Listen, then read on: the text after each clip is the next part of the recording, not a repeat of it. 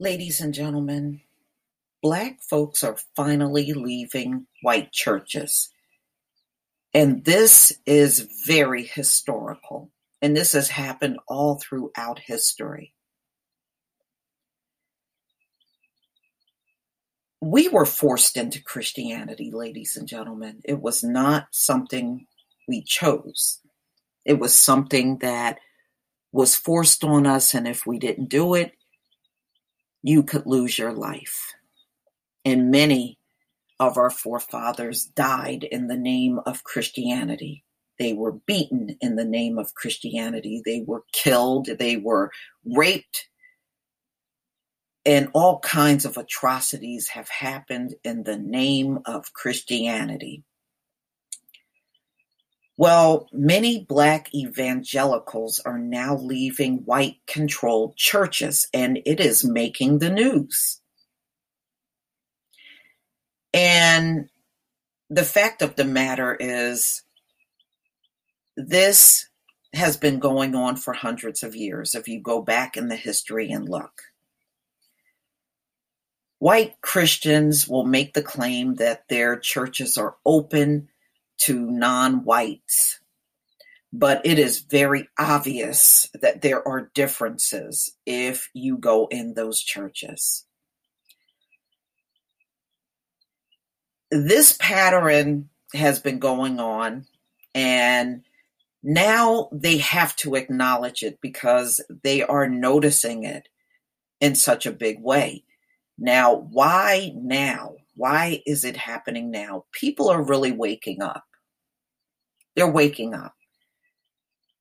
How do you go through racism Monday through Saturday, but on Sunday we are one and we worship together and everything's great? There's no racism. That's unrealistic. That doesn't happen. Of course, there's still racism. You know, I remember one white Christian woman said to me, "Oh, racism, people don't act like that anymore." How disingenuous, and how dare you open your mouth and say some mess like that to me when you know that ain't even real. That's why I could never do that. I'm one that could never walk in the doors of a white church and worship with them. You can't be my oppressor on one hand, and then on the other hand, I'm worshiping with you. It just doesn't work with me like that. Now, there was a man. He was a free slave by the name of Richard Allen. He actually attended a white church called St. George Methodist Church back in 1786 and 1792. There was another Black preacher by the name of Asylum Jones that also attended the church. They sat in the back. Well, one day in 1792, the white church members decided they didn't want no niggers there. During the service, they got up and dragged these two Black men out of their church. And that's how they got thrown out. Doesn't sound very welcoming, does it? So after feeling like they were unwelcome, Allen actually started his own Black version of a Methodist church that he had organized. And some of you might have heard of the African Methodist Episcopal Church. That's how it began. He was not welcomed among a white congregation.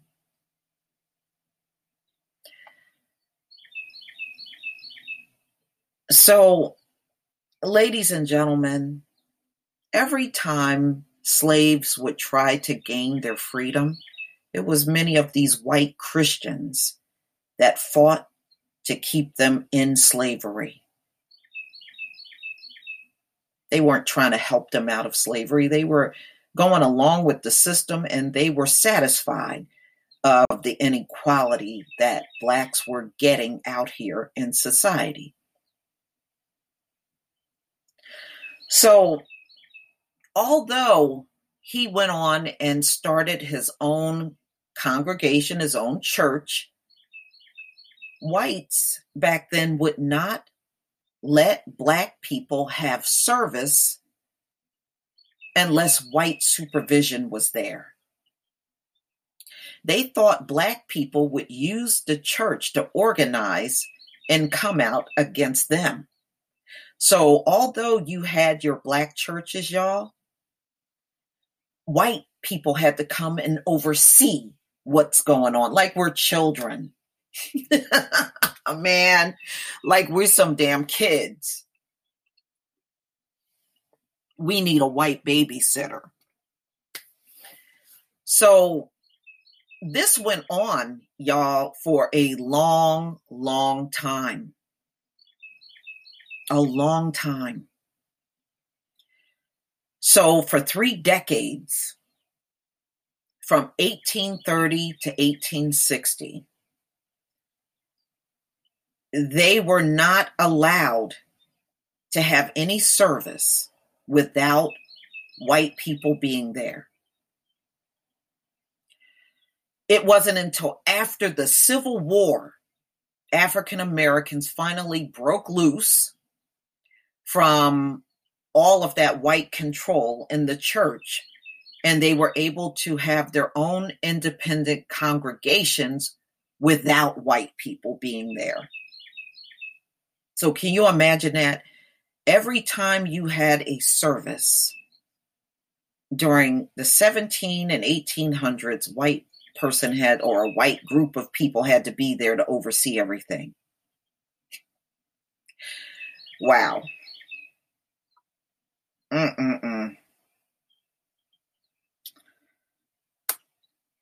So what these folks have ultimately did, they made Christianity for Black people a very ugly thing.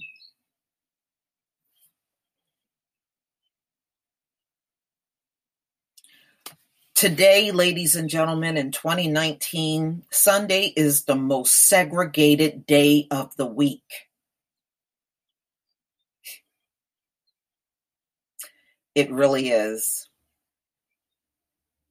On Sunday, many Black people go to Black churches and many white folks go to white churches. Although we're in a different era, the divisions are still there. Very much there. But, you know, all of the interracial churches in America are not gone at all. Okay? And it's hard to be in churches with white people when there's so much racial inequality that persists. And many of these white Christians are not proactive in stopping it. So yes, it is going to take toll on how you feel when you're in those churches on Sunday. So what happened to Allen when he was dragged out of that church service? You know, that kind of stuff may not happen, but all too often, a high number of Black people are feeling a certain way when they're in those churches now. You know, it's almost like the Most High has given them a sign. This is the time to break away and get out of these churches. You gotta leave. You know, I want you to think about this. The people that you're sitting with in those churches and worshiping with, those are the people that were the offspring of the ones that came up with Jim Crow. They were the ones that took part, their forefathers took part in burning down Black towns, large white mobs. They are the ones that lynched your forefathers. They are the offspring of the ones that practiced segregation and all kinds of workplace discrimination, which still goes on today. Why do you see news stories about a Black employee and somebody coming along and putting a noose in the workplace? It still happens. Mass incarceration, the crack epidemic. You think those weren't Christians that did those things? You think those weren't Christians that used our babies as alligator bait? There is no possible way it is realistic for these integrated churches. Eventually, the structure is going to fall apart because it's just too much inequality out here in society. And you just can't turn that off when you walk into a church. You can't. How can you turn that off? You can't. Okay, so white churches are reconciled with the reality, should surprise only those who forget, historically, that this pattern has always happened. Eventually the Black members will break off and go in their own way.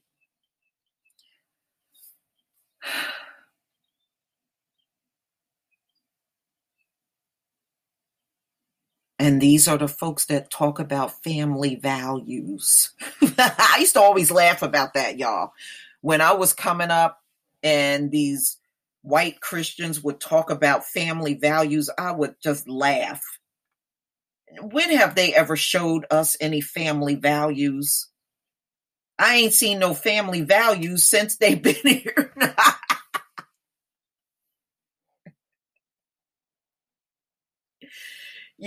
They were talking that stuff up a lot when I was growing up, but they have since stopped talking all that family value mess because, come on, these folks don't have no damn family values. Get real. And they sure don't have none to be telling us. They are not in any position to tell us what family is and how we should be in family when they have historically spent the entire time separating the Black family.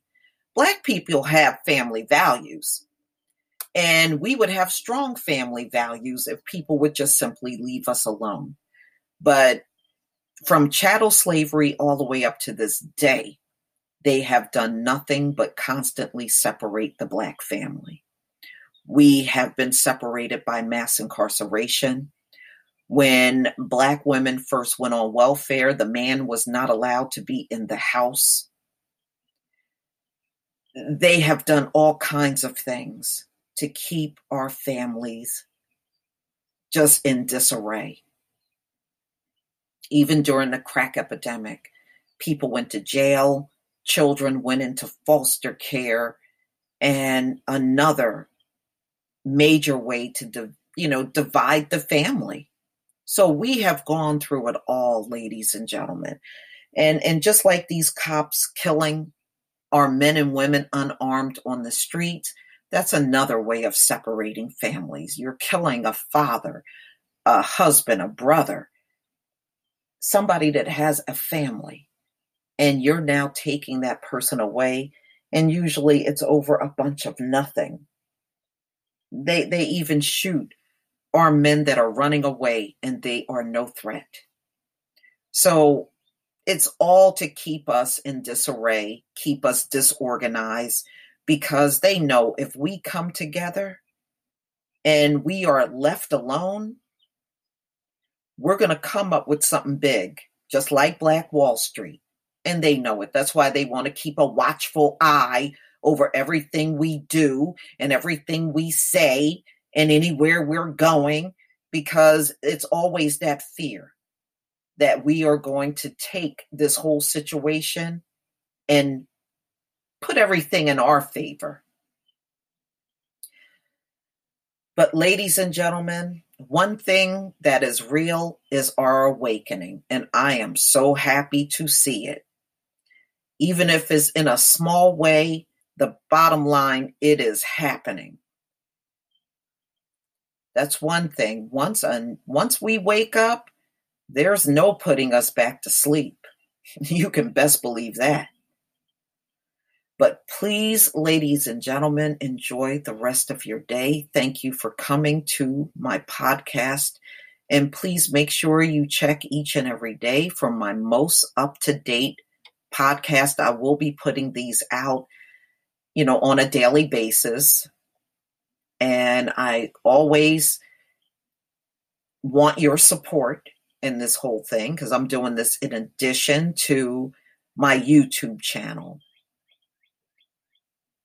So, ladies and gentlemen, thank you all for the kind voicemails and all of you favoring some of my podcast. It's deeply appreciated. It's definitely not going unnoticed. Peace, family.